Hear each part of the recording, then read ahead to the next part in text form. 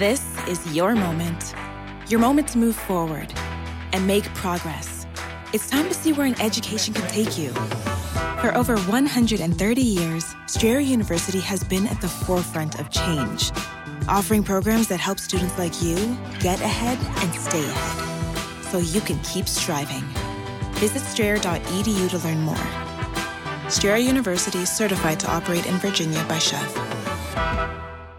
Star Wars 7x7 episode 366 today. It's our weekly update on The Force Awakens. Punch it, Chewie! Feel a disturbance in the Force? It's Star Wars 7x7, your daily 7-minute podcast. With your host, Alan Voivod. Destiny Unleashed.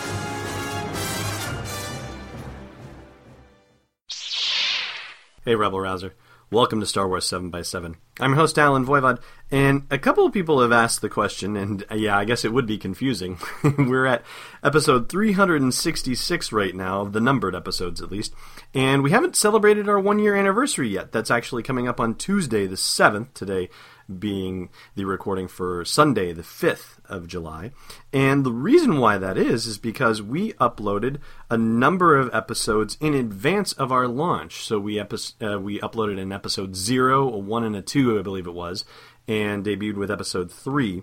So we actually had a few in the tank before we actually got launched. So episode 368 is going to be the episode that celebrates our first anniversary when that comes out on Tuesday, the 7th of July, which coincidentally is also the date that Dark Disciple, the next novel in the Star Wars canon, comes out. Kind of a lucky little coincidence there. But I digress. We're here to talk about The Force Awakens and other stuff happening here. And I thought it was going to be a quiet week since San Diego Comic-Con is coming up this week, and there's a big to-do on Friday the 10th of July that's supposed to be Force Awakens related. So I thought it would be quiet, but no, not so much at all.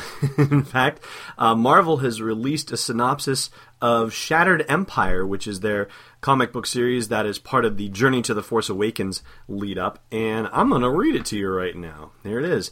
Emperor Palpatine's 20-year reign of terror came to an abrupt and fiery end in the skies above the forest moon of Endor. A decisive victory for the Rebel Alliance, to be sure, but even with the loss of its leadership, the Empire's Moffs and regional governors retained their hold on important systems from the core to the outer rim, thanks to the might of the Imperial Starfleet. Now, with a power vacuum atop the Empire, those Moffs will jockey for position and control, and the heroes of the Rebel Alliance will soon discover that a wounded and fractious Empire may be more dangerous than any threat they've faced before. Oh, alright, so do I need to give you a minute to let the chills settle down? And there's a bit more as they talk about how Greg Rucka is teaming with Marco Checchetto. Sorry if I've pronounced that wrong, Marco. For a Star Wars tale that will reveal the untold story of the aftermath of the Battle of Endor and the political machinations that ensued. The rebellion's desperate struggle to liberate the galaxy from the Emperor's tyranny will face new challenges, and Rucka and Checchetto will bring their incisive storytelling to a story that no Star Wars fan will want to miss. Now, I will say that if you were with us for our brief discussion a few weeks ago about Star Wars Uprising, or if you have seen it yourself, you know that the summary of the story of the Star Wars Uprising mobile video game is that in the Innoat sector, there is a regional governor who brings down the Iron Curtain and isolates the sector from the general rest of the galaxy, and that the rebellion is going to have to pierce that and bring liberation and freedom and all that good stuff to the Innoat sector. It's a similar idea what we're talking about here. So still and all the same, very exciting to hear that this is not just limited to a mobile game summary, but that this is going to be playing out across the galaxy. Very cool stuff. So that covers stuff that happens before The Force Awakens, and I guess technically what I'm about to tell you is also before The Force Awakens as well. But there was an Easter egg discovered, and this is flagged on Star Wars 7 News, at The Force Awakens official website, where if you play around a little bit with it, and we'll link to the instructions of the blog post for the show's episode at sw7x7.com, you can actually see a planet there that may be the planet Jakku, as seen from space. And according to the dialogue that was had with Matt Martin at Lucasfilm, the planet that appears there, it had been just a star field, but now there's a planet there, and the planet had been added in April, which of course was the time of Star Wars Celebration Anaheim when Jakku was actually named and identified. So pretty safe bet that that is Jakku that we're seeing from space in the Force Awakens website. Now, there's other stuff to share about The Force Awakens too, particularly leaked concept art, but we've got that linked to the blog post for this show's episode, as well as information on one of the shooting locations for Episode 7 and perhaps Episode 8 as well. And one last little bit of information related to Rogue One. So we've been wondering why we haven't had any announcement about filming beginning for it, because it was about this time last year that they were already hot and heavy into filming for The Force Awakens, and so you would think that we would have had casting announcements and some sort of filming situation happen.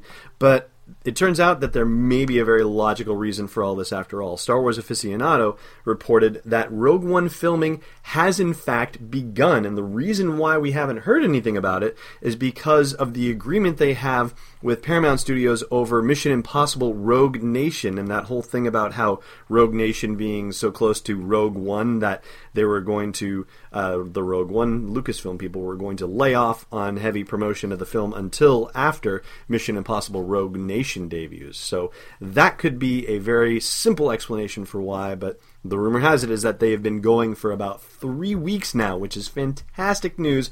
We are well on our way for our next Star Wars movie. Hey, Rebel Rousers. Do you have a dock that you drop your phone into to play podcasts or stream music? I do, and it was supposed to make my life more convenient, but I have to walk over to it every few minutes for phone calls or text messages, or to clear out notifications announcing that my troops were finished training in Star Wars Commander. But then we got the Coolstream Duo, a little device that plugs into the 30-pin adapter on our music player and connects to my phone via Bluetooth. Check it out at CoolstreamDuo.com. We've got time for trivia, so let's do it. I find your lack of faith disturbing. Last time we asked you who, quote, paid the price for his, quote, lack of vision according to the Emperor, and that was Luke Skywalker. Today's question: what did the Ewoks bait their net trap with? Thanks so much for listening to this episode of Star Wars 7x7. The Force is my ally, and so are you, when you give Star Wars 7x7 a great rating or review on your favorite podcasting app. It means a lot, especially in helping me be discovered by more heroic people like you. For show notes, swag links, and our Star Wars breaking news Twitter feed, go to sw7x7.com. It's not a trap, it's Destiny Unleashed. This podcast is not endorsed or sponsored yet by Lucasfilm Limited, Disney, or 20th Century Fox, and is intended for entertainment and information purposes only. Star Wars, the Star Wars logo, and all names and pictures of Star Wars characters, vehicles, and any other Star Wars-related items are registered trademarks and/or copyrights of Lucasfilm Limited or their respective trademark and copyright holders. May the Force be with them. All original content is copyright 2014 by Star Wars 7x7. We hope you love it!